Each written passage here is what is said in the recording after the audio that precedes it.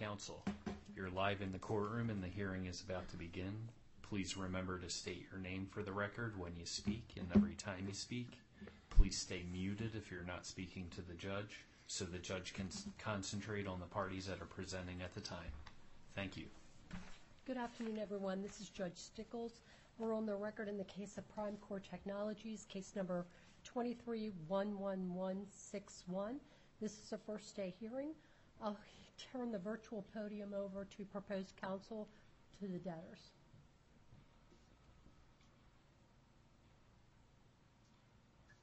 Good afternoon, Your Honor. May it please the Court, Maris Candiston of McDermott, Will & Emery on behalf of Prime Core Technologies, Inc. and its subsidiaries as debtors and debtors in possession. I would like to thank the Court for accommodating us this afternoon, and would also like to extend thanks to Chambers for working with us and being so responsive and courteous.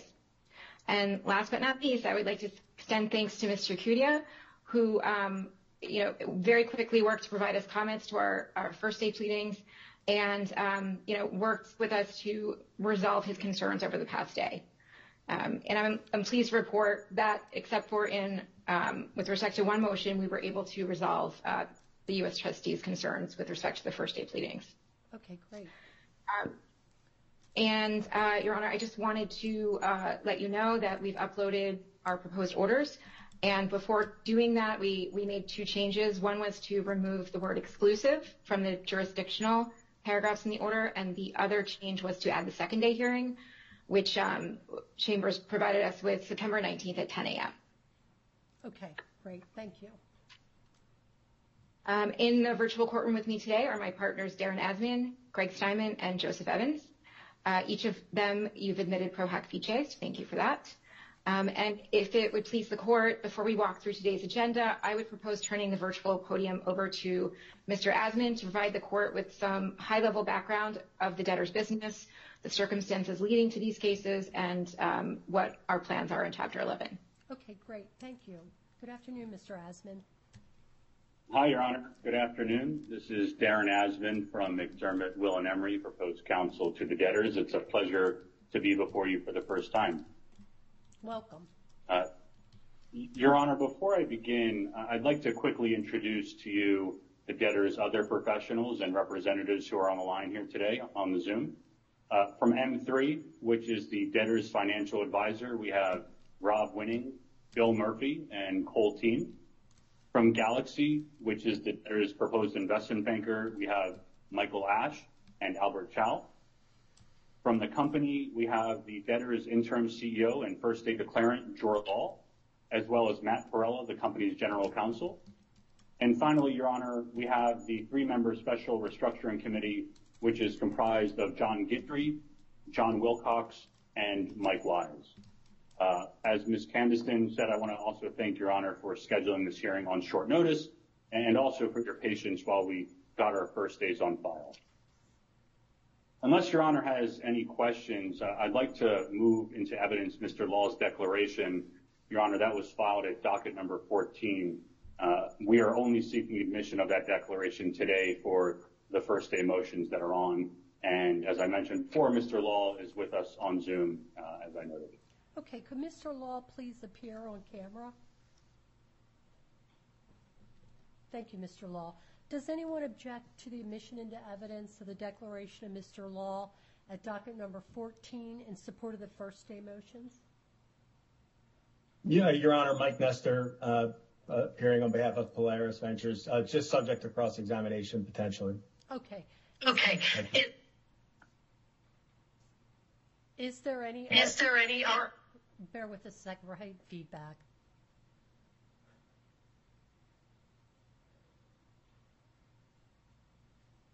Your Honor, it's not the courtroom's audio. It's Mr. Nestor's, I believe. I have an echo problem, Your Honor. It usually helps when I go on mute, so I'm going to go back on mute. Okay, I was going to say, I don't have to listen to myself. Is there anybody else appearing today who would expect to cross-examine Mr. Law regarding the content of his declaration? Okay, I hear none. The declaration is admitted subject to Mr. Nestor's ability to cross-examine him. Thank you. All right, Your Honor, thank you. With that, I'll like to provide a brief overview of the company and summarize some of the contents that we had already included in the first day declaration. So, Your Honor, the debtors run a software technology company that offers essentially an all-in-one financial infrastructure platform in the cryptocurrency space. There's quite a long list of offerings that the debtors provide, so I won't go through them all, but I do want to quickly touch on a few of them. First and foremost, the debtors offer custody services. I think the simplest way to explain that service is that the debtors provide a platform for customers to transfer their digital assets and fiat currency, including foreign currencies. Second, the debtors offer their customers the ability to transact with the debtors' liquidity providers. So, for example, a customer can convert Bitcoin to US dollars through the Prime platform. Third, the debtors have built an enormous network of integrated banks that provide what are described as payment rails. This is essentially, Your Honor, the infrastructure that is needed to move money, like ACH transfers, debit cards, credit cards, wire transfers. Importantly, the debtors provide the bridge between traditional banking institutions on the one hand and customers in the cryptocurrency industry on the other. And fourth, the company also provides compliance and regulatory services for customers. So services like AML, KYC compliance, licensing guidance, audits, and other similar activities. Your Honor, in order to provide some of these services to customers throughout the U.S., the debtor Prime Trust is a registered money service business with FinCEN, and it also holds a Nevada trust charter, as well as various state licenses, such as money transmitter licenses that are required in certain states to conduct the business that they engage in. At their peak, the debtors were one of the most widely used companies in the cryptocurrency industry, with close to $4 billion in crypto and fiat assets under custody. And over time, the company has facilitated more than $300 billion of fiat currency movement through its system. Your Honor, moving on to the debtors' organizational and capital structure, there are four debtors here. You have Prime Core, which is the ultimate parent company, Prime Trust, which is a subsidiary of Prime Core and holds the Nevada Trust Charter. And finally, you have Prime Digital and Prime IRA. Both of those are subsidiaries of Prime Trust. There is a fifth entity that you might have seen in the org chart called Prime New York Trust LLC. That entity is not officially formed yet. It has a pending application with the state of New York, but they don't really exist, and thus they're not a debtor. Your Honor, the debtors have no funded secured debt. They have raised capital solely through a Series A and Series B raise, both of which occurred in 2021. And in the aggregate, the company raised around $175 million through those raises. Your Honor, there are a number of reasons why we are here today, but probably the most notable reason is what we describe as the wallet event in Mr. Law's declaration. And I'd like to walk through it briefly because although it is a bit complicated from a technical perspective, it is a critical piece of the case. In 2019, the debtors migrated their crypto assets to a platform called Fireblocks. Fireblocks is a very well-known wallet management provider. They manage digital wallets. In making this switch to Fireblocks, the debtors intended to retire their older digital wallets, which we refer to as the legacy wallets. Now, these wallets at issue are wallets that the debtors' customers would transfer crypto to when they were interacting in some way with the company. Around a year and a half after that migration occurred, the debtors inadvertently provided customers with the digital address for one of the old legacy wallets. And during 2021, certain customers transferred crypto to one wallet in particular that we refer to as the 98F wallet. We call it the 98F wallet just because that's the last three digits of the digital address. At the end of 2021, which again was the year when some customers transferred assets to the 98F wallet, at the end of that year, a customer made a very large withdrawal request. And in order to fulfill that request, the company needed access to the 98F wallet. And it was at that time, in December 2021, that the company realized they didn't actually have what was needed to access the 98F wallet.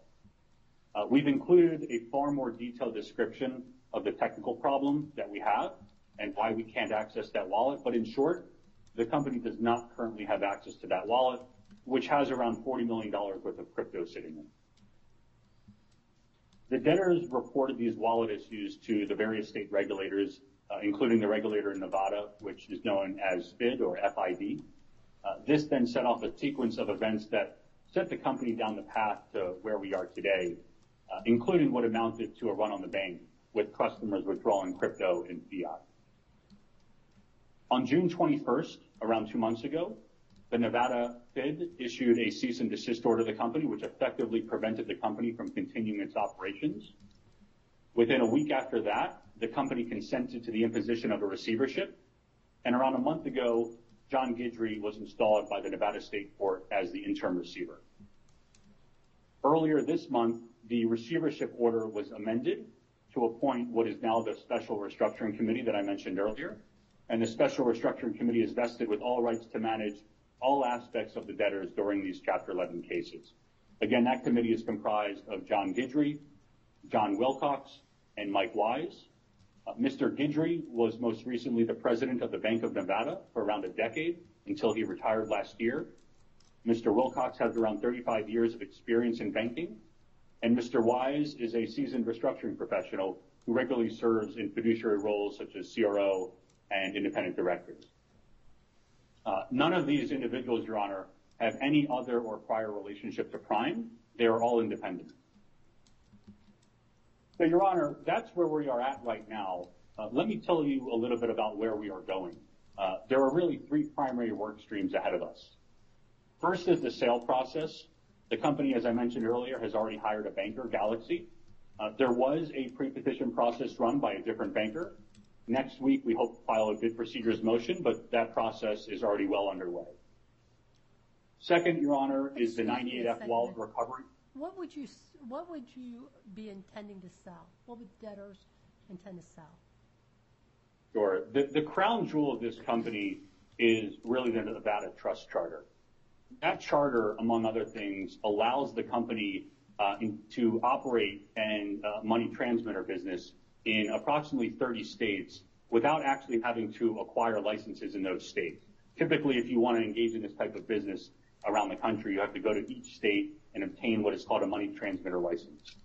The value in this business is likely reorganizing around the Nevada Trust Charter with somebody, because the Nevada Trust Charter alone is very expensive and time-consuming to obtain, but so are the money transmitter licenses. And so primarily that is what's being sold, is the ability of somebody to step into the shoes and have these licenses. This will obviously require some level of cooperation with the various regulatory authorities. But that is what I would put at the top of the list of what somebody is quote unquote buying. But with it comes a lot more. It's the infrastructure that has been built here, the payment rails that I mentioned earlier, the relationship that this company has built with everyone in the crypto ecosystem to do all those things that I mentioned earlier. Setting up a company, putting aside the regulatory constraints on setting up a company to do all these things, just putting all these things together operationally is an incredibly expensive and time-consuming endeavor, and there really aren't many competitors in this space right now. And so that's essentially what we're looking to sell, Your Honor. I hope that's helpful. No, that's helpful. Thank you. So, Your Honor, turning to the second work stream for this case, it's the 98F wallet recovery effort. That is also well underway to locate either the hardware devices or the seed phrases that are missing. And this includes discovery that we will be taking of former employees and management who are no longer with the company. Your Honor, we have already sent letters out to a number of individuals requesting their voluntary compliance with 2004. A number of them have consented, and we're still waiting to hear from others. But my guess is that we will end up filing 2004 motions early next week for those who are not willing to comply. But that process is already well underway. Third, Your Honor, is investigating and pursuing claims, including avoidance actions. Just for context, there was around $900 million worth of transfers out of the state that occurred during the 90-day preference period. So those are certainly actions that we're going to be investigating, along with other types of claims that you would traditionally investigate in a Chapter 11 case given the circumstances. Your Honor, that's all I have. Unless you have any questions, I'd like to turn to the agenda. Before I turn things over to Mr. Steinman and Ms. Candestin to present the first days, I'd like to suggest to the court that we take up the pleading filed by Polaris Ventures a couple of hours ago at docket number 30. It's seemingly an objection to all of our first days. At least I think it is. Candidly, I'm not really sure what they are asking. It seems like they maybe are trying to convert today's hearing to an interim hearing, as opposed to what is done in every other case, which is an interim hearing followed by a second day hearing. But in any event, if Your Honor agrees with tackling that now, maybe we can hear that objection, and then I can share some additional thoughts in response. But I defer to Your Honor on how you'd like to proceed. Okay, well, let me hear from Mr. Nestor. Thank you, Your Honor. Mike Nestor for the record. Am I echoing? No. No, thank you. I am. Thank you for your time. Oh, wait, you are? That's okay, but I want to hear from you. Can you hear me? Okay. Thank you, Your Honor. So we represent Polaris Ventures, owed in excess of $30 million in this case. And my client's concern here is that the debtor right now, as admitted by counsel, is a steward for unsecured creditors. The cashier is for unsecured creditors. What we have here, what we would have in a normal case, is they would have filed their first days on the day they filed on August 14th. You would have had a hearing left. What happened in reality was that they filed their pleadings yesterday afternoon. And we're here on a Friday afternoon, several days after do the math, 11 days after the filing, at a first day hearing. And our concern is that, first of all, that is unusual. But second, they're seeking a second day hearing, which I just heard for the first time on September 19th. So what they're seeking to do here is run this case for more than 5 weeks without any input or opportunity for unsecured creditors who really are entitled to the cash that's in the estate. Without providing them with any opportunity to weigh in for 5 weeks. Mr. Nestor, could you hold on 1 second? We're having a technical issue. Hold on 1 second. Your Honor, it's not just you. I think everyone's having trouble hearing Mr. Nestor, if that's what you're pausing for. Is that it? You're coming in and out, Mike. You're fading a little bit. I've never had a Is this better? I was going to say, yes. I've never had any trouble hearing you until today. Is this better or no? Yes. Thank you. So Your Honor, here's where we stand. The case was filed 11 days ago. The first days weren't filed until yesterday. So is it strange to have a first day hearing the day after you file the pleadings? No. Is it strange and not normal to have the first day hearing, 11 or 12 days after you file the case? Yes. So our request is really very simple. The only disbursements that we believe that should be made from this estate are those that are absolutely necessary to avoid irreparable harm. And we believe, and Mr. Cudia maybe can weigh in with respect to when a formation meeting would be held, but we believe that he's close to forming a committee. And all we're asking, Your Honor, is to come back. Can you guys hear me or no? Yes. Yeah. It's just to come back the end of next week. After a committee, instead of coming back 3 weeks from now or more, is to come back next week, the end of next week, have a committee weigh in on the pleadings to relieve the operations, and have a voice in the case sometime sooner than 5+ weeks into the case. So that's what we're asking for, Judge. And it is an interim hearing, but the interim hearing is not the fault of unsecured creditors. It's the fact that, and I'm not ascribing any blame, but it's the fact that the debtor didn't file the pleadings until 12 days after the petition date. So we're here, we are where we are, but ordinarily the second day hearing would be next week, and the unsecured creditors would be able to weigh in, and we'd have an opportunity to be heard. What the debtor is seeking to do is go 5+ weeks into the case, spend more than $6 million without any input from unsecured creditors, and I don't know why they wouldn't agree to that. And that's our, if the debtor will limit and let Your Honor know specifically what needs to be spent now and confirm that nothing pre-petition has been spent to date, and will agree to come back a week from now, then our objection's resolved. Your Honor, Yes. The relief we are seeking today is nothing more than a traditional relief sought in every Chapter 11 case that shows up in your court. Yes, it costs money to run a Chapter 11 case, but that is within the business judgment of the debtors to decide. As I mentioned earlier, there is a special restructuring committee comprised of completely independent professionals that have no incentive other than to maximize value for creditors in this case. In every Chapter 11 case, you can say that the available funds for creditors in the short term goes down as administrative expenses accrue. This case is no different. This objection is really an attempt by one creditor to substitute its business judgment for the debtors. And they haven't introduced any evidence to support their objection. There will be a second-day hearing at which the committee can raise issues with final orders, or if the committee, or frankly any creditor, has a more pressing issue in 3 days and a week, they can come to this court for emergency relief to modify any of the orders that are issued today. Your Honor, more substantively, the amount of pre-petition payments that we are asking approval for today is relatively small. I can walk through it if you'd like, and we can certainly go line by line for every motion. Yeah, I think it's something like less than 2. I would like to know that, because I think that the budget that's been presented that suggests, for example, $2.3 million going to debtors professionals in the first 5 weeks and $120,000 going to a committee in the first 5 weeks. I'm not sure how that plays with what is actually reasonable and necessary for an interim period. And I also want to hear from Mr. Cudia when he thinks a committee is going to get appointed in this case. So if I can hear from Mr. Cudia first, and then I'll come back to the debtors, and you can walk through what's actually needed, because that would probably help Mr. Nestor as well. Good afternoon, Your Honor. Joseph Cudia for the United States Trustee. Good afternoon, Mr. Cudia. Yes, the committee formation has been ongoing. We did solicit the top 50 creditors, and we have already started that.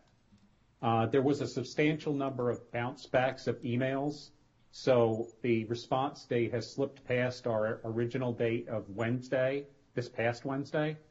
At this point, my best estimate of committee formation is Monday, possibly slipped to Tuesday, but I'm going to try everything I can to get it formed on Monday.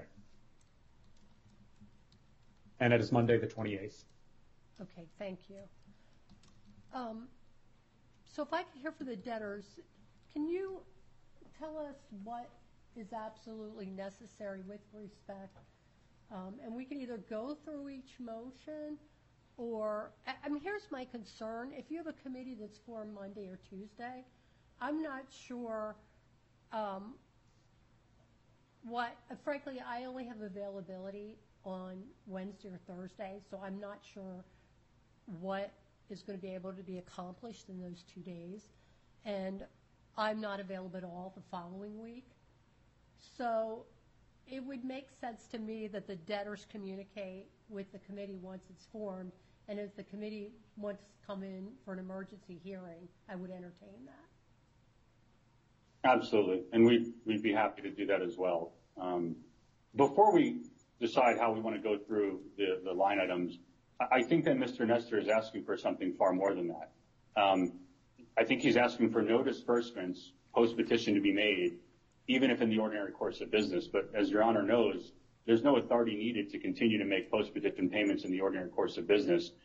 So I think Mr. Nestor's objection, unless you'd like to correct my understanding, which is fine, is that he doesn't want a dollar flowing out even for ordinary course expenses like monthly licensing fees to host the wallets that hold crypto that is going to be distributed to customers in this case. So again, I don't think that even requires court approval.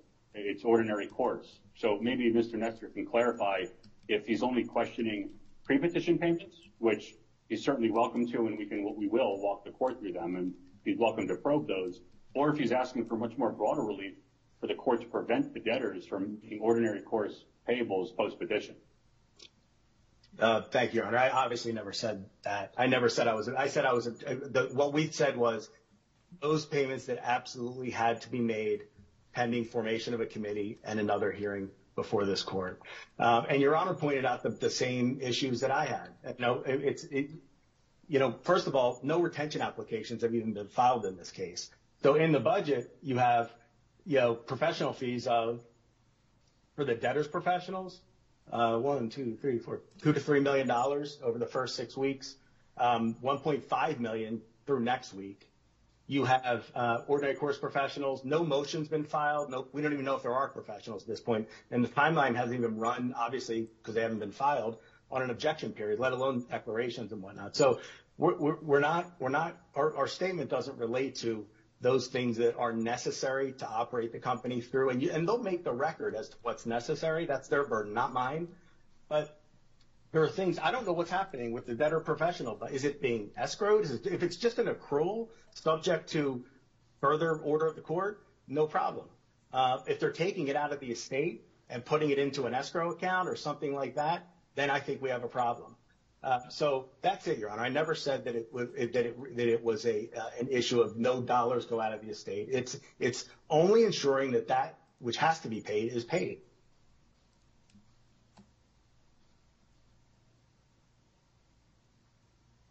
And I think that's, I think part of this is there's a budget, but I don't know how this budget is prepared. I don't know if this is an accrual or these are estimates, but they're not, the money's not being escrowed, or if all you're seeking in the interim period is what's set forth in the motions.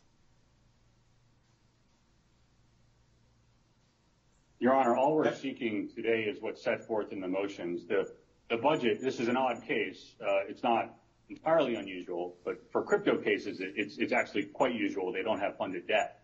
So typically in every other case where you have some funded debt, you'll often see the budget attached to a cash collateral or DIP order, right? We wanted to be transparent to show our creditors, our constituencies, Your Honor, everyone, what the budget is looking like for this case. We're not asking for approval to pay any professional fees today. Of course not. There are retention applications that need to be filed. There are monthly fee statements that need to be filed.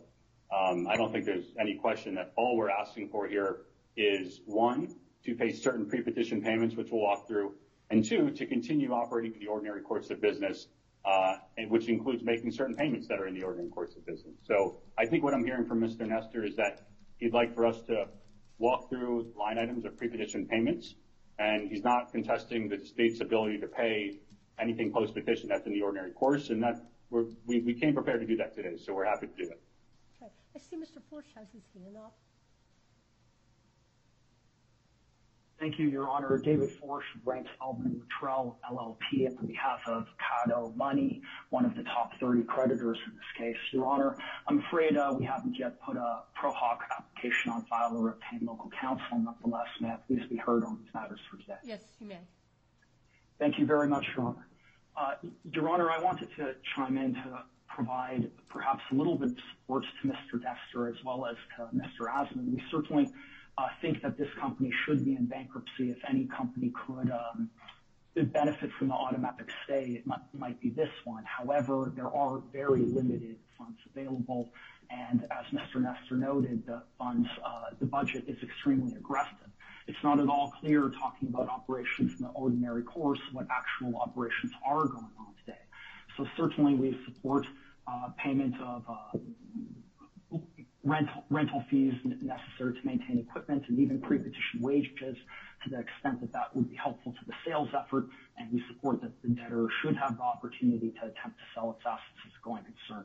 However, to the extent that this ice cube has already melted, perhaps creditors would be better off in some other type of structure, and that's something that the committee, if and when it's formed, especially early next week, would be best able to chime in on, whether that's an investigation or not. I know that this investigation seems to have commenced by the debtors more than a year ago. There's nothing, maybe there's stuff going on behind the scenes, but certainly there's little reason to assume that the next couple of weeks will be crucial for the committee. The bottom line, I guess, is we've managed to keep the situation as is for 10 days up to this point, to the extent that minimal cash expenditures would suffice to allow the debtor to maintain in this state of limbo until a committee can be formed and weigh in.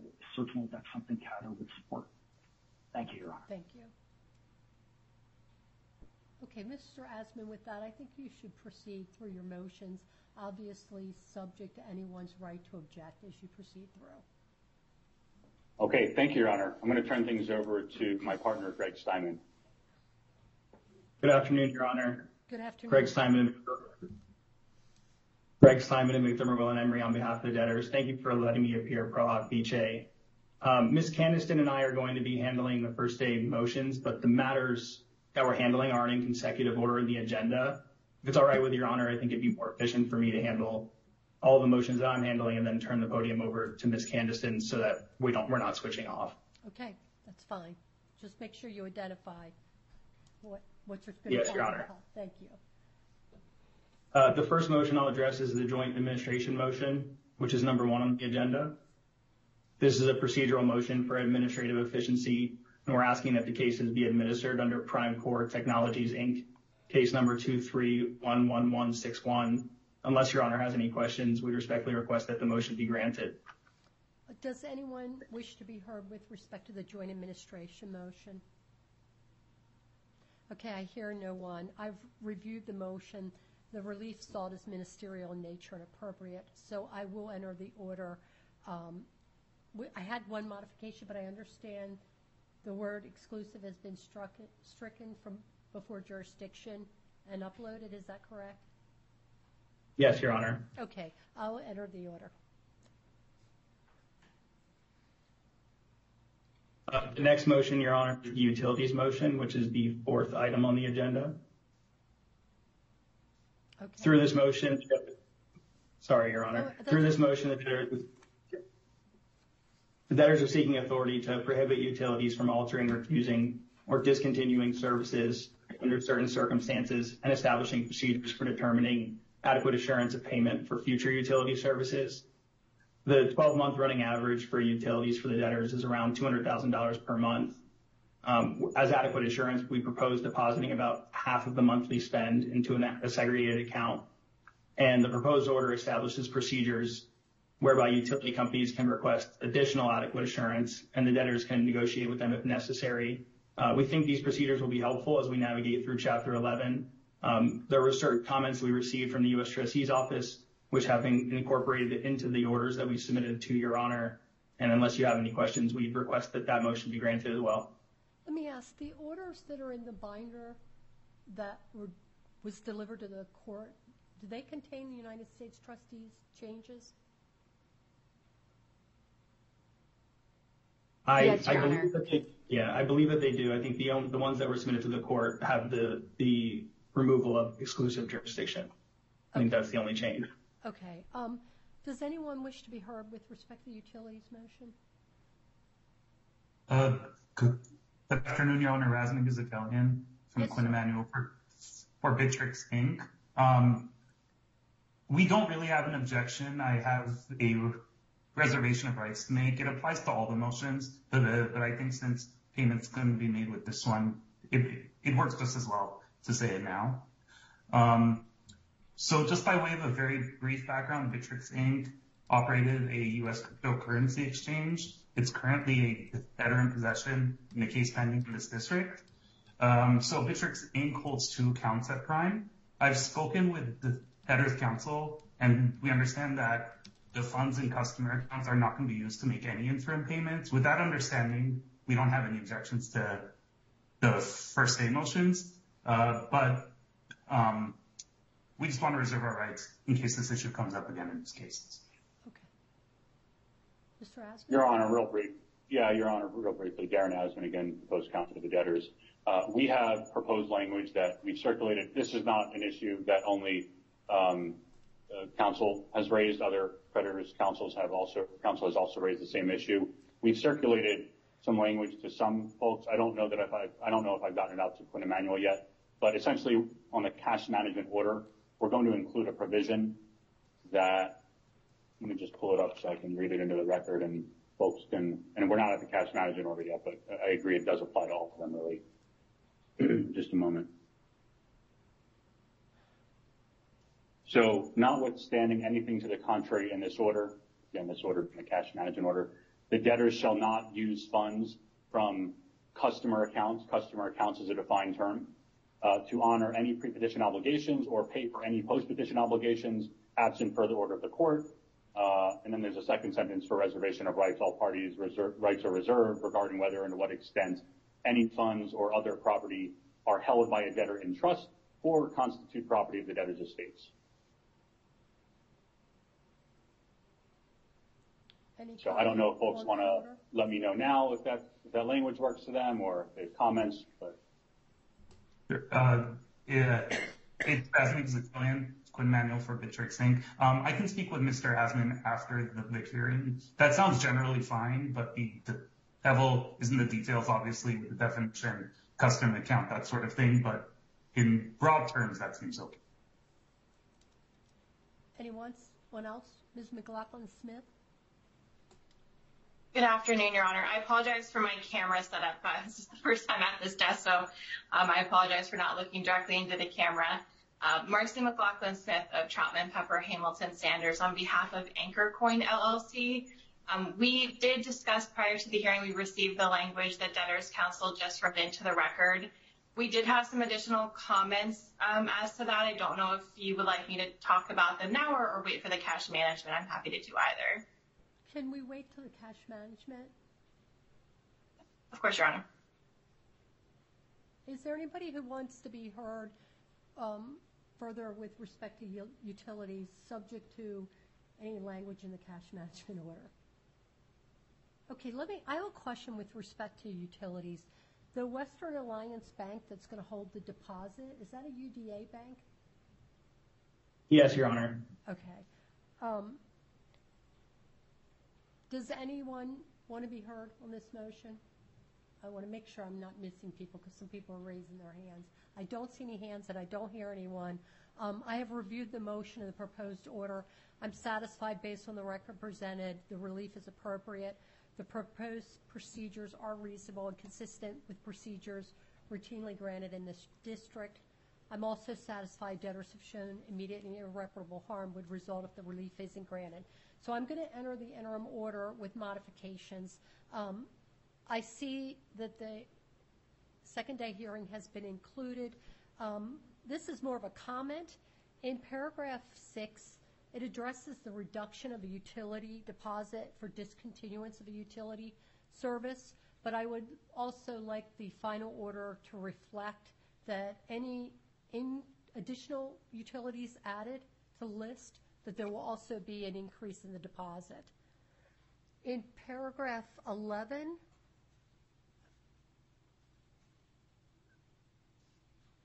the first line, I would ask that you strike the word "in directed."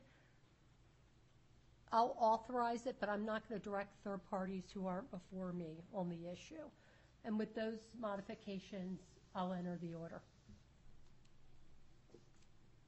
Thank you, Your Honor. We'll make those modifications and submit a revised order to the court. Thank you. The next motion is the insurance motion, which is the sixth matter on the agenda.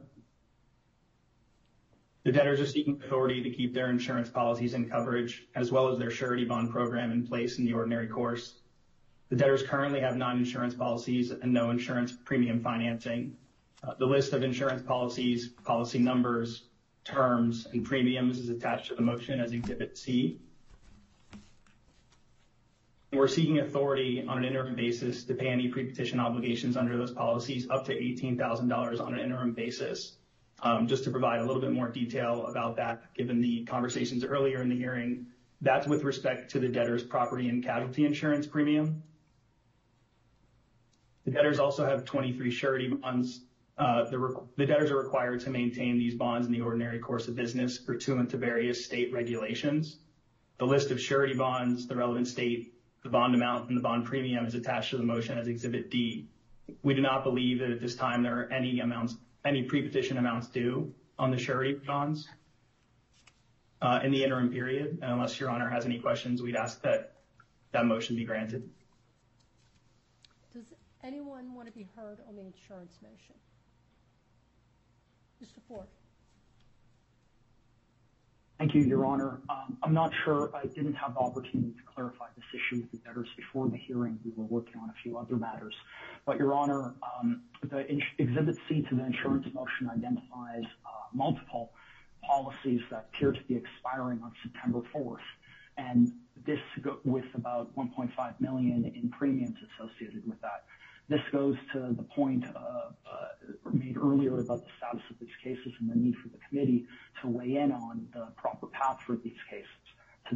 Some of these items certainly should be continued, others perhaps not, depending on what path the case goes and whether this is going to be an operating Chapter 11. To the extent I understand that the request was for $18,000 in interim relief, the CADA has no objection to that. To the extent that the request is somehow by implication allowing the expenditure of $1.5 million to renew these policies, no doubt at higher premiums now that we're in bankruptcy, I suppose the CADA is objecting to that at this point. Okay. Your Honor, I'm happy to address that issue. Yes, please, thank you. And I apologize that this was not articulated in the motion, but those policies are expiring, but they've been effectively replaced by the exact same type of policy and policy limits, which are the receivership, the policies that are noted receivership D&O, which were paid pre-petition and do not expire until July of 2024. So for purposes of disclosure, because we still have policies in place that don't expire for a week, we included them on this exhibit, but the fact that those policies expire will not have any detriment to the debtors of the estate because they've effectively been renewed through a new policy. And there's no funds owing with respect to the receivership D&O policy. Is that correct? That's correct, Your Honor. Mr. Forsch, does that respond to your inquiry? Certainly. Thank you very much for the clarification. Thank you. Does anyone else wish to be heard regarding the insurance motion or the proposed form of order? I've reviewed the motion. I'm satisfied based on the record that the relief is necessary, required by our rules and procedures, and is customary. So I will enter the interim order. Thank you, Your Honor. Just 1 second, because some of the orders that I had in front of me are a little different than what's on file. So paragraph 3 of this order refers to this final order in the next to last line of the paragraph.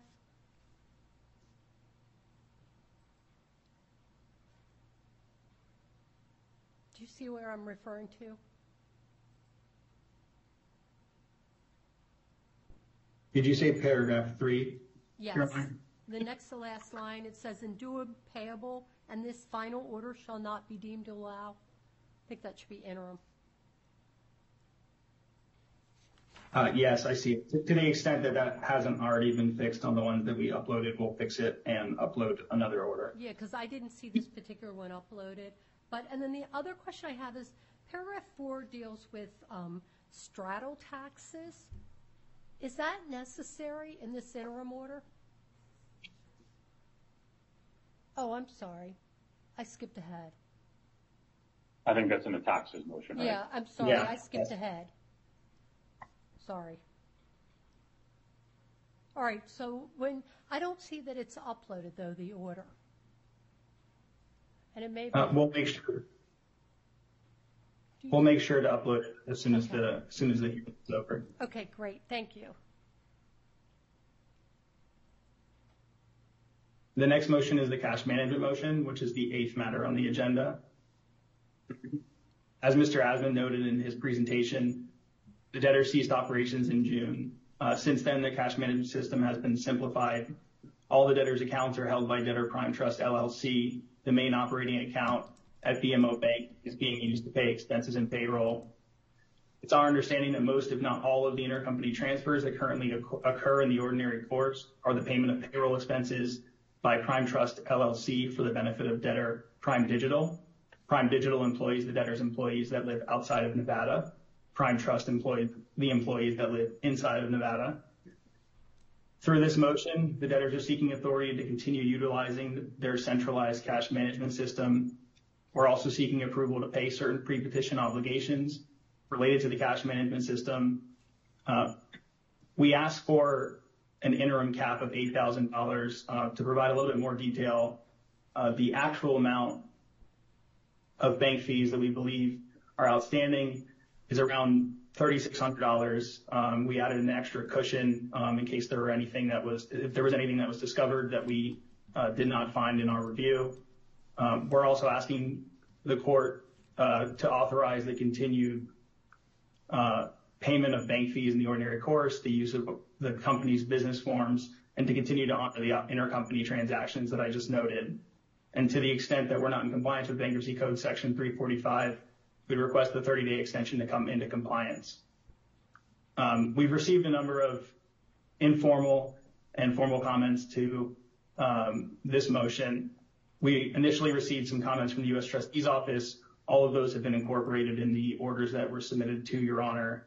The other comments that we received, Mr. Asman noted earlier, when we've proposed language to most of the parties that have raised that issue, we're happy to take that up now, or we can continue to work with the parties after the hearing to finalize language to include in the order. Well, let me ask, does anyone wish to be heard regarding the motion or the proposed order? Your Honor, Mia DeAndrea on behalf of BMO Harris Bank. Your Honor, I am not licensed in Delaware and have not had the opportunity to retain local counsel and get my pro hoc on file. However, if I could be heard briefly. Certainly. Your Honor, we had a limited opportunity to review the proposed order and the motion. We would reserve all of our rights. We do object to the interim cap, Your Honor. There's certainly no cap on our client's liability in the event of a dishonored check that occurs, or other dishonored item. So with that in mind, we do object to the concept of the cap. The $8,000 is the objection, or the $3,600? The $8,000. Okay. Your Honor, we're happy to raise the cap to satisfy whatever concerns the bank has. Just based on our review of our records, the only pre-petition obligations that we were able to find is the $3,600 in bank fees. Well, I think given that this is a first day and the debtor has made an assessment, I'm going to allow the cap where it stands.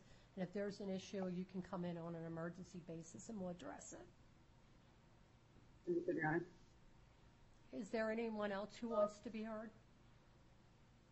Your Honor, Mike Nestor Yes. again. I want to be clear. We spoke earlier. Am I echoing? I apologize for asking that repeatedly. Okay. Rather than say this one we're okay to have on the 19th and this one we're not, I think what we'll do, obviously there's not a committee formed yet, but I think it's suffice to say, I think Your Honor said all rights of the committee are reserved with respect to any of these pleadings to seek Your Honor's attention Wednesday or Thursday of next week. So rather than appear on each motion and raise that point, I think we'll deal with the general reservation of rights, and hopefully we won't have to see you next week, but at least we'll have the opportunity. Thank you. Okay. Are there any other comments with respect to the cash management motion? Your Honor, one further item. Just with respect to the debtor's request to treat intercompany transfers as admin claims, I think that's premature at this point in time, Your Honor. So I don't know that the debtors met the burden that those intercompany transfers should proceed as admin claims at this juncture. Your Honor, those are, as noted, the intercompany transfers are primarily related to payroll, which would fall squarely within Section 507 as an administrative claim that benefits the estate.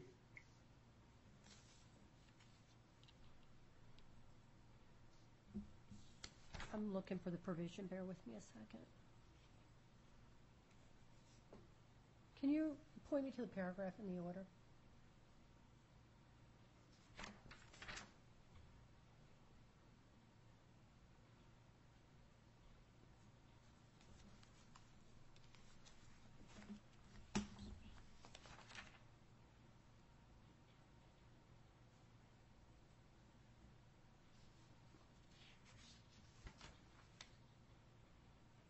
Your Honor. 11?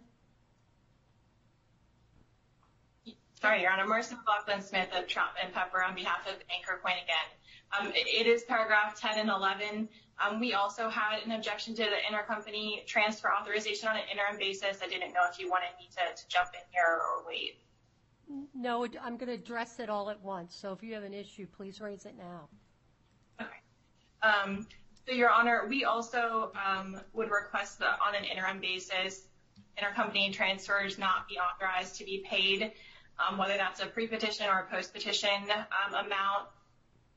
In this case, obviously, we've discussed a lot about the cash issues, and there's a customer shortfall of $82 million, and the committee has yet to be appointed. And specifically with the intercompany transaction or transfers, I don't believe there was a disclosure in the motion of the total amount anticipated to be incurred in this interim period, or an amount of the pre-petition intercompany transfers that have been incurred, or any interim cap amount. And so those would be our objections as well to the payment of intercompany transfers on an interim basis.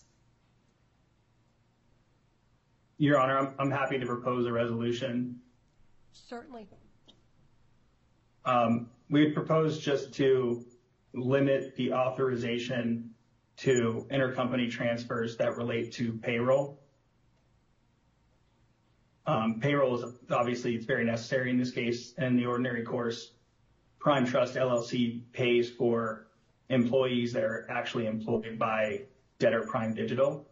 Without the authority to pay those, we're not going to be able to pay our employees. But I'm happy to limit intercompany transactions to just that relief in order to resolve any concerns of the parties. Does anybody want to be heard? On an interim basis. Your Honor, Marcy McLaughlin Smith, again for the record. We didn't have an objection to the interim wage motion, so if this relief is tying into that with respect to payroll, I don't believe we have a further objection. Okay. I'm going to overrule the objections and allow it on a limited basis and on an interim basis, limited to payroll.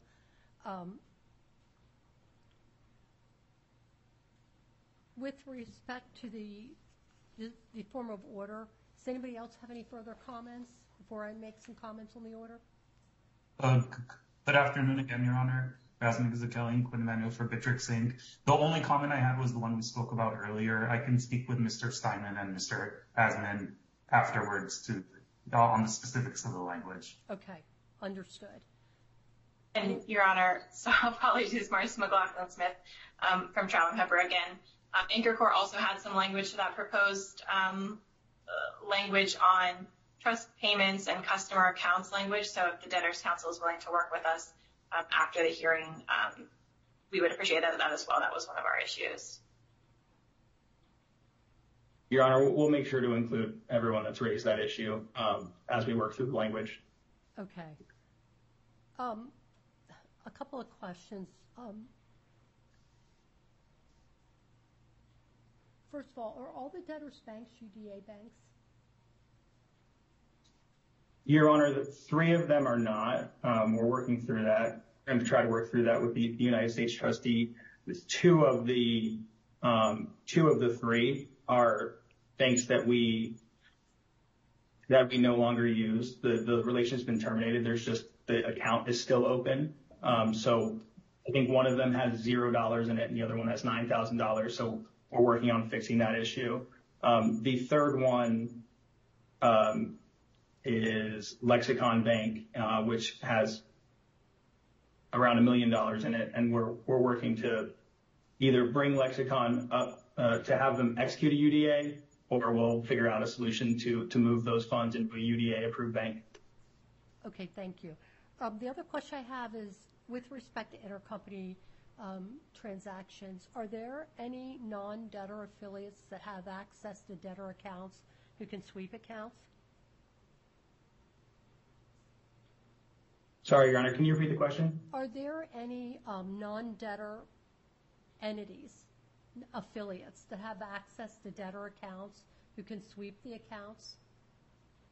No, Your Honor, there are no non-debtor affiliates. Okay. Other than the New York entity, which is not actually a formed entity. Right, that's not operating. Okay, I just wanted to make sure.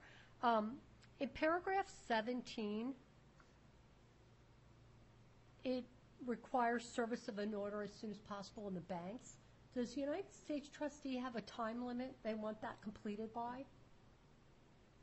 Your Honor, Joseph Cutier for the United States trustee. Now that is, since the Silicon Valley Bank incident, that is the language that we've been asking to be inserted, is as soon as possible. Okay, all right. With respect to paragraph 20 in the form of order, that paragraph, I'm curious how it differs from paragraph 13.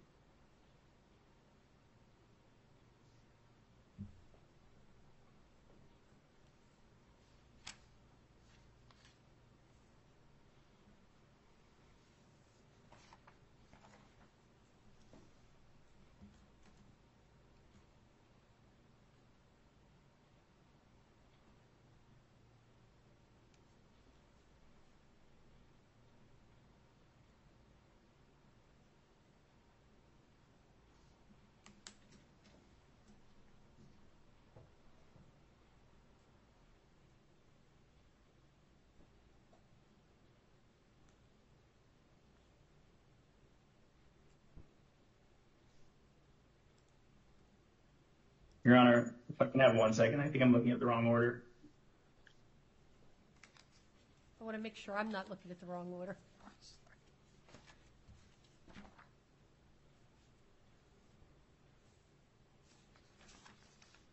This is just a provision regarding the banks being authorized to honor. Appears to me they're somewhat duplicative. You said this is paragraph 13 and 20? Yes. Well, let me just put it this way. I don't need to put you on the spot right here and now. I know you have discussions to have with other people. When you're having those discussions, consider whether you need both of these paragraphs.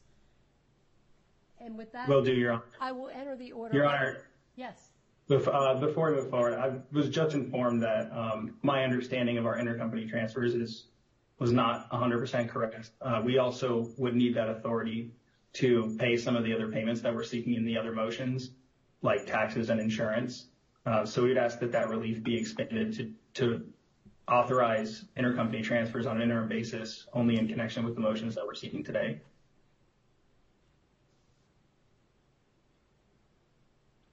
I'm going to allow it on an interim basis, subject to committee coming back and reviewing it. Thank you, Your Honor.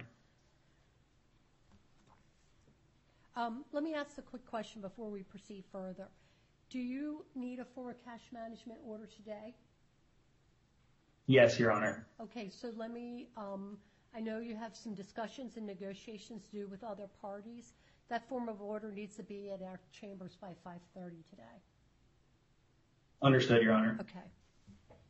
All right. Your Honor, could we maybe take a brief recess then? I'm a little concerned if we run too late here and we don't get a consensus, and then we have to come back to Your Honor to adjudicate a dispute that we have if not all of the objecting parties agree.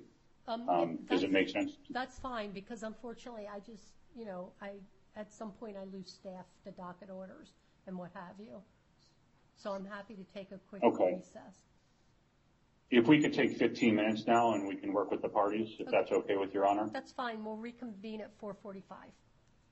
Yeah, okay. If you could send, I'm sorry, if you could send the language around everybody. I know you're planning to do that, but just if you include us, that'd be great. Thank you. Yeah, we'll make sure to include everyone. Thanks, man. Okay, thank you. We Thank you, Your stand in Honor. recess.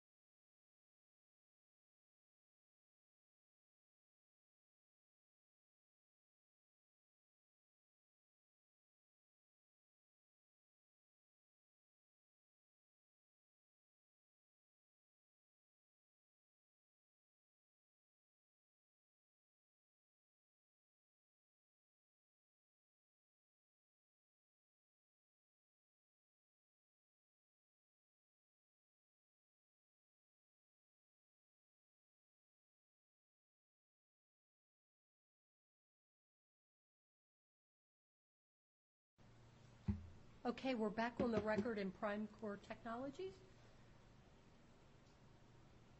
Hi, Your Honor. Darren Asman for the record from McDermott, proposed counsel for the debtors.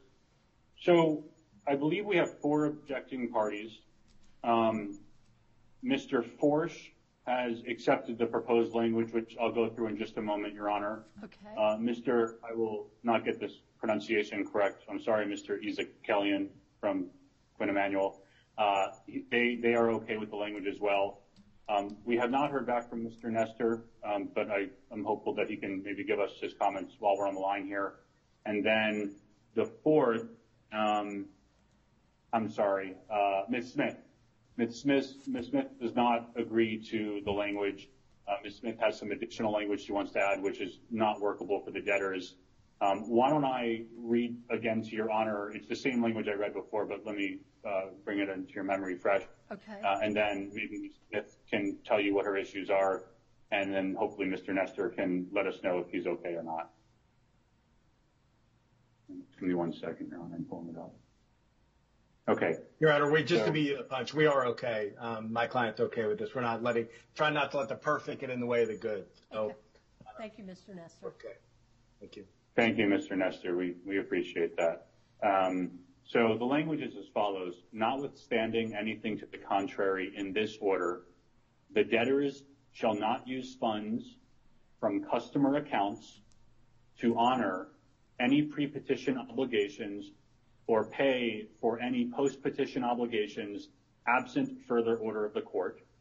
And before I tell you the second sentence, again, customer accounts is a defined term, and it references to the same defined term in the motion. The second sentence is, all parties' rights are reserved regarding whether and to what extent any funds or other property are held by a debtor in trust or constitute property of the debtor's estates.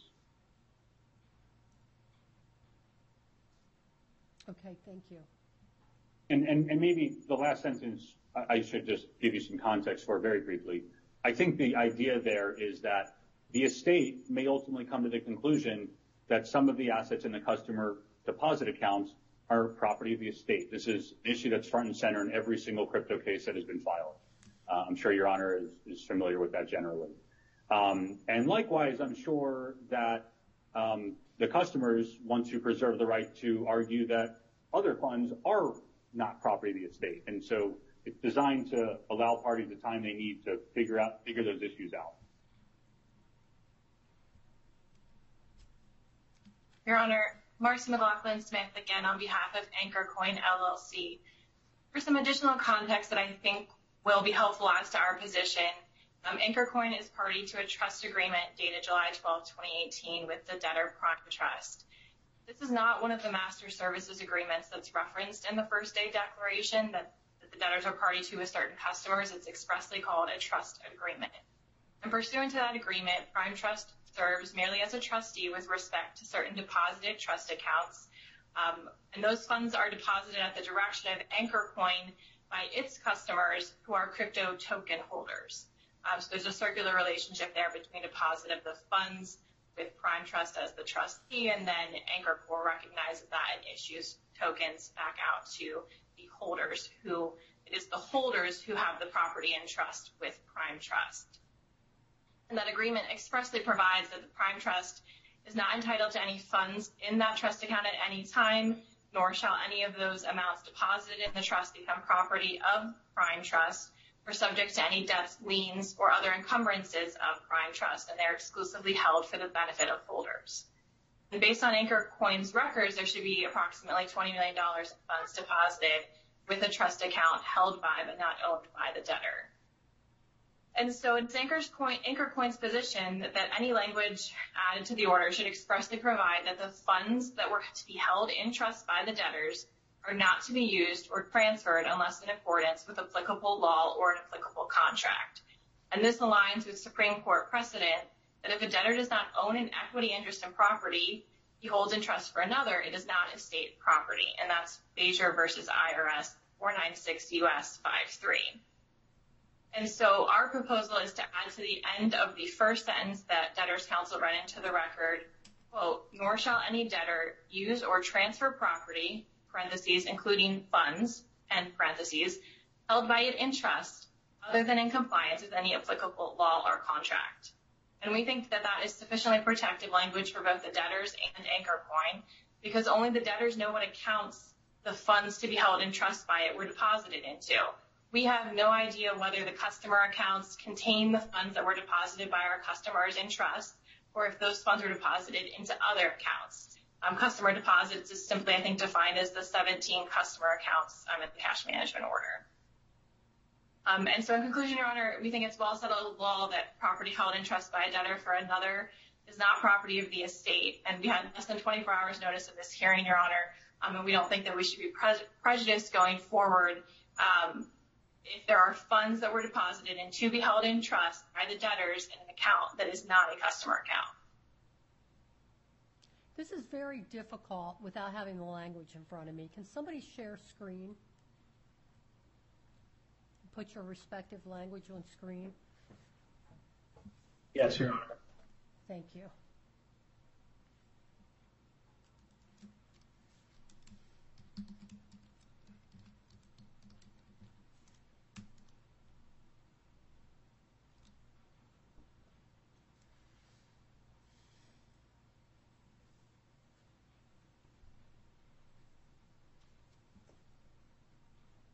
Is it up on the screen? It is. Oh, thank you.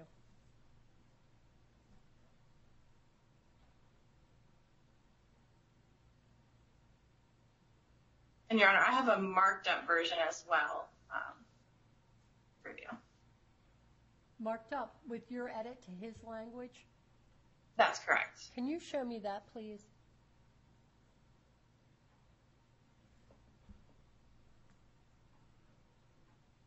And Your Honor, whenever you're ready, I have some responses, but I think it might be easier for you to see the language first. Thank you.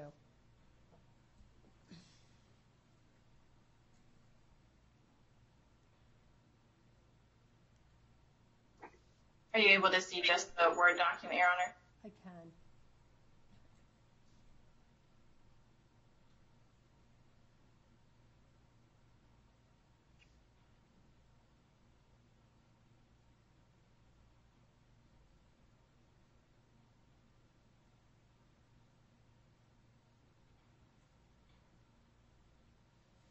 Let me hear from the debtor. Yeah, Your Honor, the issue we have with this language is that there is inherent uncertainty in it. If they believe that there are any amounts, right, the language we're proposing makes clear that we're not going to use any funds absent court order that is sitting in the the customer deposit accounts. If any creditor believes that amounts held in another account is held in trust, they have the burden of demonstrating that. We are, again, agreeing to not use funds held in the customer accounts for right now. That may change later, but no one has put forth any evidence that any funds in the non-customer deposit accounts are not property of the estate. And I think the really important issue here to focus on, Your Honor, the agreement is one thing. The agreement may say, and this is played out in FTX and other crypto cases, the agreement may say that client funds, customer funds are to be segregated and held in trust. But the real test in the Third Circuit and every other circuit, frankly, is whether the person that is asserting a trust exists can identify and trace the trust funds if they've been commingled. And certainly there's no evidence of that today. And so to insert this language just creates ambiguity. It's almost circular in that it says the debtors can't use trust funds, but there's no articulation about where this creditor believes trust funds are other than in the customer deposit account. Ms. Smith? Your Honor, it's my understanding from my client that they have been trying to get information on where their trust funds are located and in which account through the receivership action, and that they haven't yet been provided that information from the debtors. And so I'm certain that, this will be the top of our list to try to get that information. But I don't think that it should be a prejudice to us that the debtors requested this relief. The debtors know the language of this express trust agreement, and that we should be prejudiced in this interim period because of information that we have not yet been able to obtain despite our best efforts. Well, as first day relief, I'm going to allow the debtor's language to maintain status quo, and all rights are reserved for parties to present evidence at a later date. Thank you, Your Honor. Your Honor, we're going to upload that revised order shortly. And then I guess in the meantime, if it makes sense, we can continue on. Yes, please. And Your Honor. One other thing, with respect to submission of the revised order, please submit it clean in a black line under certification of counsel. Thank you. Of course, Your Honor. I look to turn things over to Ms. Candiston now to finish the rest of the matters on the agenda. Thank you, Mr. Steinman. Your Honor, again, for the record, Maris Candiston of McDermott, Will & Emery on behalf of the debtors. If it would please the court, I would suggest proceeding with the matters that are uncontested in the first instance and leave the one contested matter, as I understand it, with respect to the U.S. trustee towards the end. Okay. Which matters contested with the U.S. trustee? There are a few things that the U.S. trustee is contesting with respect to our motion, the creditor matrix motion, we're calling it. Okay. All right. So I will, sorry, Your Honor. No, that's okay. You may proceed with the uncontested matters. Thank you. Item number 3 on the agenda is the debtor's application for the appointment of Stretto as the debtor's court-appointed claims and noticing agent, which was filed at docket number 15. Prior to engaging Stretto, the debtor solicited proposals from 2 other claims agents consistent with the claims agent protocol, and the debtor selected Stretto based on its experience, competitive rates, and qualifications. As the debtors have over 200 creditors, the appointment of a claims and noticing agent is required by the local rules. The U.S. trustee had no comments to this proposed form of order, and unless Your Honor has any questions, we'd ask that you enter the order approving this application.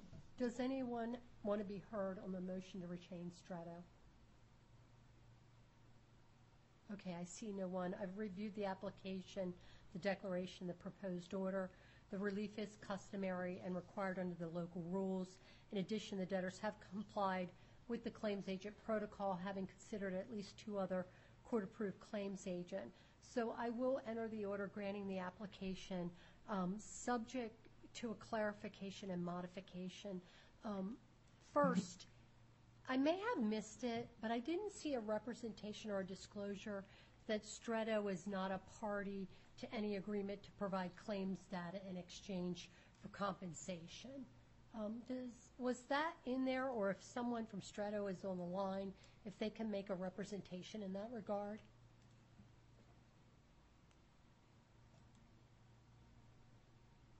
Your Honor, I'm not sure if someone from Stretto is on the line, and I'd be happy to confer with them after the hearing and even maybe include something in the proposed order to that effect.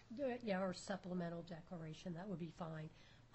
The other question I have, and I don't know if perhaps this was changed with the U.S. trustee, but paragraphs 12, 13, 16, and 17 all relate to indemnification. And I was wondering if the trustee's office had any comment with respect to those paragraphs.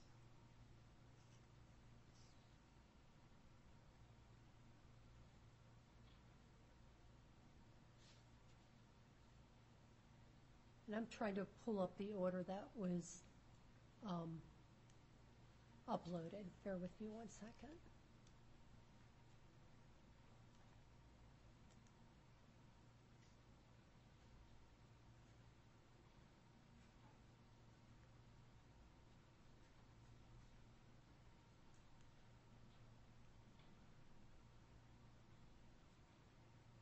Mr. Cootie, do you see what I'm referring to?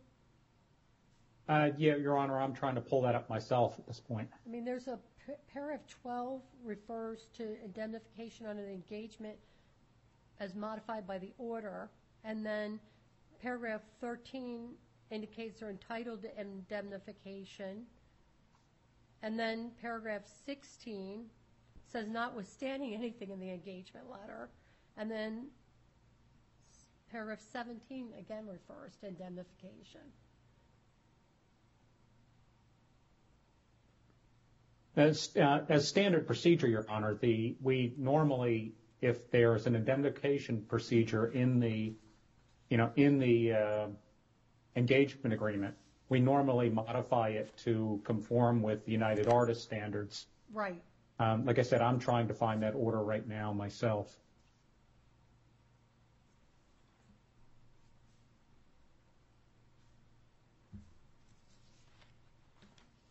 And while you're looking for that, the other question I had is the relevance of paragraph 14 in connection with the retention of a claims agent.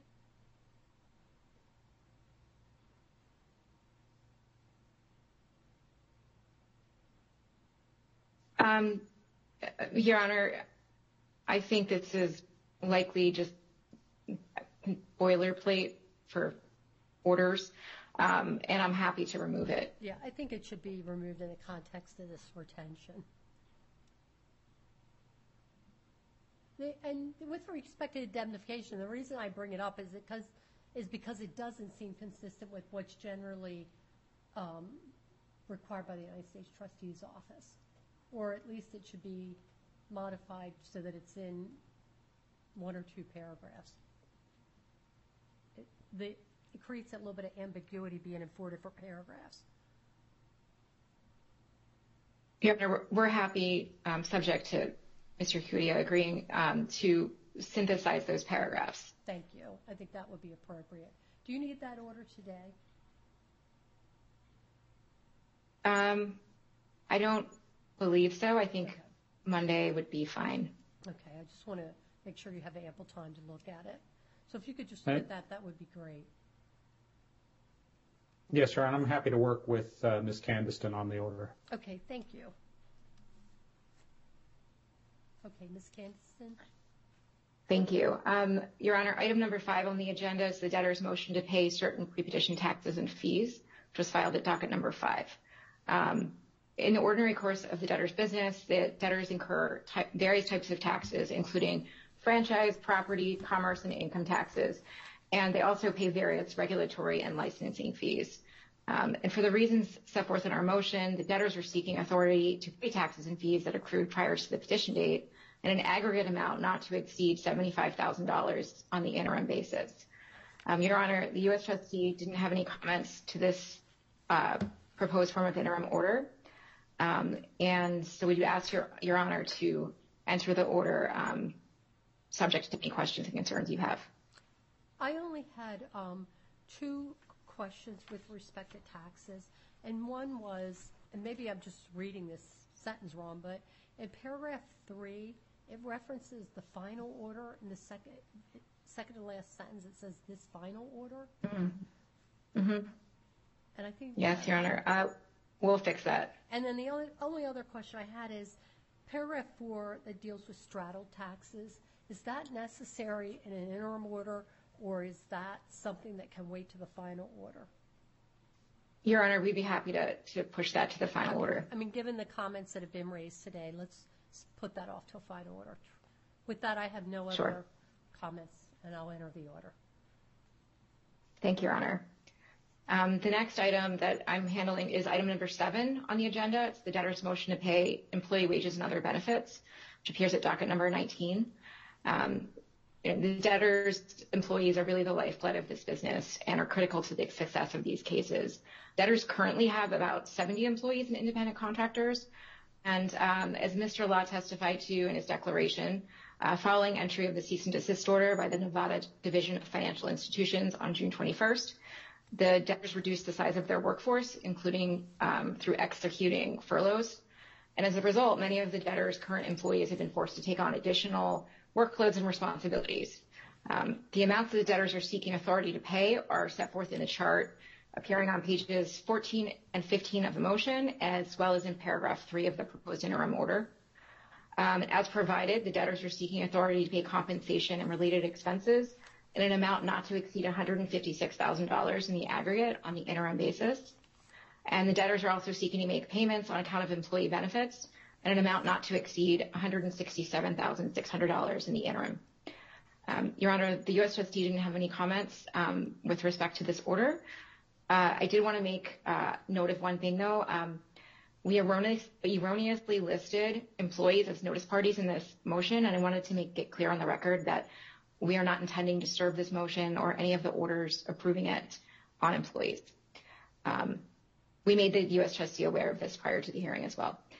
So with that, Your Honor, unless you have any questions, we ask that you enter an order approving the motion on an interim basis. Does anyone want to be heard with respect to the employee motion? Okay, I see no hands and I hear no one. I've reviewed the motion based on the facts and circumstance described in the motion as supported by the first day declaration. I'm prepared to approve the motion. The facts and circumstance of the case establish the importance of the employees to the debtor's business. Also, Rule 6003B standard is met. I find that immediate and irreparable harm would result if the interim order isn't entered. So I will enter the order, and I believe that all of the comments I have already been addressed. So thank you. And thank you for putting Thank you, Your Honor. I appreciate the charts in the form of order. I will make a note of that going forward. And Your Honor, the remaining item on the agenda is item number 2, which is the debtor's motion seeking entry of an order authorizing the debtors to a few things. File a consolidated creditor matrix as well as a consolidated list of their top 50 unsecured creditors. Redact the personally identifiable information of the debtor's current and former employees and customers from public filings in this case. And to serve parties solely through electronic means, and specifically the debtors seek to serve customers by email in instances where the debtors have a valid email address on file and the customer has neither designated a physical mailing address and nor have they requested to be served with hard copies of notices in this case. And then the debtors also seek to serve non-customers via email in instances where the debtors have a valid email address but no physical address on file, and where the customer has neither designated a mailing address nor requested to be served with hard copies of pleadings in this case. As I mentioned earlier, the U.S. trustee has 2 objections to the relief requested in the motion. My understanding is, first, the U.S. trustee objects to the debtor's request to seal the names of their customers and employees. It's our understanding that the U.S. trustee has no objection to our request to seal the physical and email addresses of these parties. And second, the U.S. trustee has an objection to our request to serve parties via email. And, Your Honor, at this point, I would like to proffer the testimony of Jor Law, who is still in the virtual courtroom, in connection with the debtor's request to seal, as well as to serve parties by email. Okay, let me ask, does anybody object to the use of a proffer? Your Honor, Joseph Julia for the United States trustee. I don't object to the use of a proffer, provided it's subject to cross-examination should I need. Certainly. You may proffer subject to cross-examination. Thank you, Your Honor. If called to the stand, Mr. Law would testify as follows. With respect to the debtor's request to seal the names of its employees, he would testify that he has been informed that while the company was operating, there were instances of employees being threatened physically and or electronically by crypto enthusiasts, and that these threats triggered security changes at the debtor's corporate headquarters. Mr. Law would further testify that he has been informed that one such example of this was when a crypto enthusiast posted a message hoping that the company's employees would, quote, go to jail or go die, end quote. He would also testify that his understanding is that targeted attacks such as this are not uncommon among crypto enthusiasts. Mr. Law would testify that he has been informed that members of the debtor support team have used pseudonyms in the past when responding to support tickets due to individuals attempting to contact them on personal communication channels. He would further testify that he would not expect these circumstances to improve by virtue of the bankruptcy filing. Mr. Law would also testify that creating a centralized public list identifying the debtor's current and former employees would unnecessarily put employees at risk for receiving additional physical threats and or cyber attacks. Mr. Law would also testify that the debtors initiated some reduction in force and furloughs following the issuance of the cease and desist order by the Nevada Financial Institutions Division in June of this year. He would testify that the debtor's current workforce is compensating for the loss of these employees by taking on additional responsibilities and workloads. He would also testify that the crypto industry is experiencing a period of consolidation and that employees with specific skills or knowledge are at a premium. Mr. Law would testify that the debtor's current and furloughed employees have irreplaceable institutional knowledge and specialized skills that are critical to the success of the debtor's restructuring efforts. He would also testify that creating a centralized public list of these employees would open them up to poaching by competitors and other companies during this critical stage. With respect to the debtor's request to seal the names of customers, he would testify that some of the debtor's corporate and institutional clients act as integrators and that they contract with the debtors for services that ultimately benefit the customers of these integrators. In other words, the end users of these services are customers of the integrators. He would further testify that given the nature of the debtor's custodial business and commercial agreements, the debtors often enter into contracts directly with these end users. Mr. Law would further testify that in many instances, the debtor's commercial agreements maintain that customer data and confidential information constitute property of the integrators, not Prime Trust, and that the agreements provide that the integrators retain all legal rights with respect to any customer data, including confidential information of the end users. He would also testify that the debtors are required to maintain the confidentiality of such customer data and that the debtors' agreements provide that if the debtors are required by law to disclose this information, they must provide notice to the integrators prior to making any such disclosure and work with them to obtain entry of an order protecting the information. He would further testify that the public disclosure of customer data and confidential information could trigger a post-petition violation of these agreements. Mr. Law would testify that the disclosure of these names, the names of these indirect and direct customers, would severely jeopardize their lucrative relationships with their corporate and institutional clients. He would testify that since the filing of these Chapter 11 cases, he has been informed that the debtors have received inbound requests from integrator customers requesting that the debtors not publish their names in the public domain. Mr. Law would further testify that the debtors' customer lists are highly proprietary and the public disclosures of the identities of their direct and indirect customers would give their competitors an unfair advantage and cause irreparable harm to the debtors' restructuring efforts. With respect to the debtors' request to serve the debtors' direct and indirect, with respect to serve parties via electronic mail, Mr. Law would testify that he has been informed that the debtors communicate with their customers via email and that there are very few instances, if any, where the debtors have communicated with customers through more traditional mail channels, and that their agreements provide that customers will receive statements via email and that they will not receive hard copies. Mr. Law would testify that the debtors' commercial agreements generally contain the following language. I'm going to quote, "Each party hereby agrees that all current and future notices, confirmations, and other communications regarding the agreement specifically and future communications in general between the parties may be made by email sent to the email address of record without necessity of confirmation of receipt, delivery, or reading, and such a form of electronic communication is sufficient for all matters regarding the relationship between the parties." He would further testify that the agreements further contain language to the effect of, again, I'm going to quote here, "No physical paper documents will be sent to customer, and if customer desires physical documents, then it agrees to be satisfied by directly and personally printing at customer's own expense either the electronically sent communications or the electronically available communications by logging onto the customer's account, and then maintaining such physical records in any manner or form that the customer desires." Mr. Law would testify that it is his understanding that the debtors have email addresses for their customers on file, and that service by email is not only the means by which customers expect to be served, but is the quickest, most reliable, effective means of reaching the highest number of customers with important notices in these Chapter 11 cases.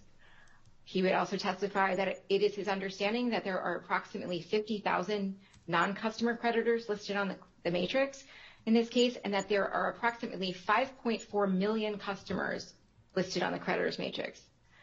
He would further testify that the costs associated with serving customers with notices via regular mail and when necessary through expedited means such as using Federal Express would be exorbitant, and given the customer's expectations with respect to receiving communications from the company, such service would be a waste of the company's very limited resources.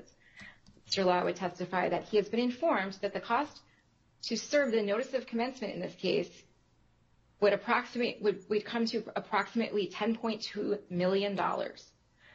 He would further testify that he has been informed that the cost to serve these parties via email is drastically less than the service by regular mail.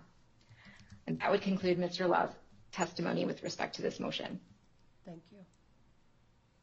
Mr. Cudia, cross-examination? Yes, Your Honor. I have just a couple questions for the witness.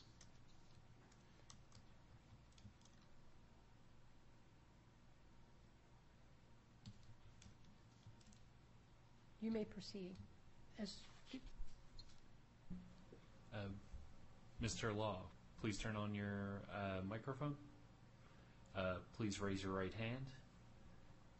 Do you affirm that you will tell the truth, the whole truth, and nothing but the truth to the best of your knowledge and ability? Yes. Please state your name and spell your last name for the record. Jor Law, last name Law, L-A-W. Thank you. Your Honor, I don't mean to interrupt. I just wanted to briefly introduce my partner, Joe Evans, who's here on Zoom. He's going to be defending the cross. I didn't want you to be confused as to who he was or why he was objecting, if there's any objections. Okay, thank you. Good afternoon, Your Honor. Good afternoon. Mr. Cudia.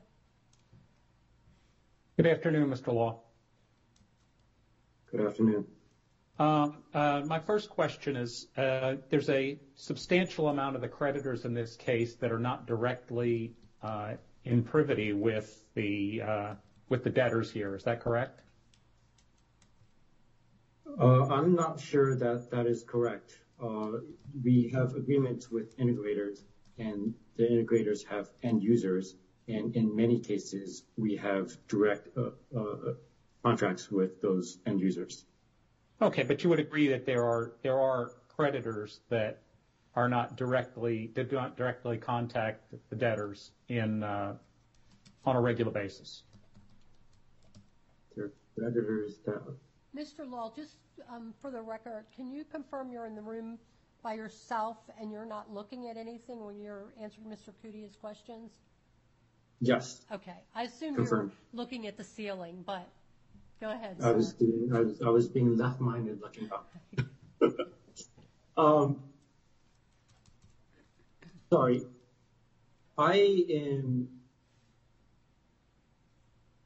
I'm not sure how to answer that.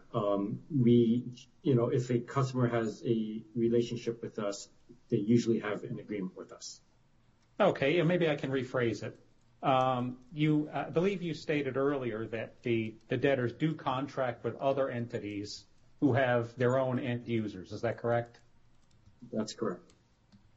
And the heart of my question is, do you know if those other end users have also consented to service by mail?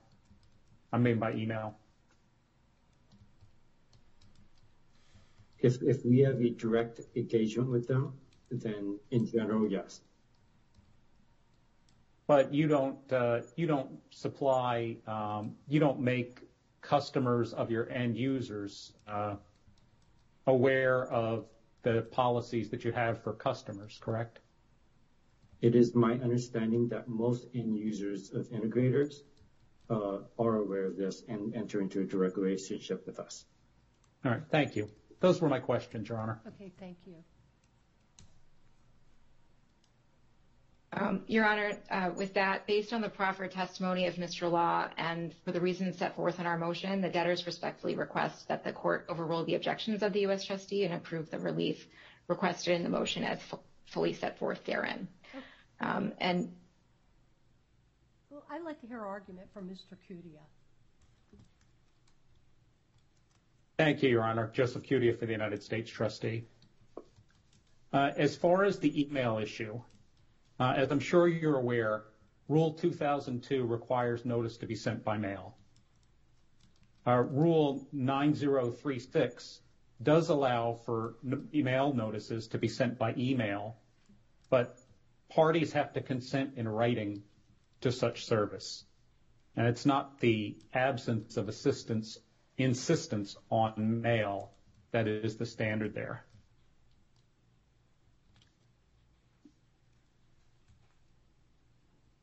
As far as the as far as the redaction of the names, the U.S. trustee generally objects to the redaction of names, not email addresses or addresses. Basically, on a general right of access to court records, and I don't believe that the debtors can demonstrate undue risk of identity theft or unlawful injury merely due to exposure of the names without other identifying information. Now, as far as the proffer that was given, I was made aware of that just a few hours ago, that the proffer was going to be made and the contents of same. To the extent Your Honor is inclined to grant these, I ask that it only be on an interim basis so that the U.S. trustee may be heard on full notice and fulsome briefing. Okay. That's all I have, Your Honor. Mr. Cudia, I recall, and I might be wrong about this, but that other crypto cases have permitted service by email. Is that your understanding as well? That is my understanding, Your Honor. Okay.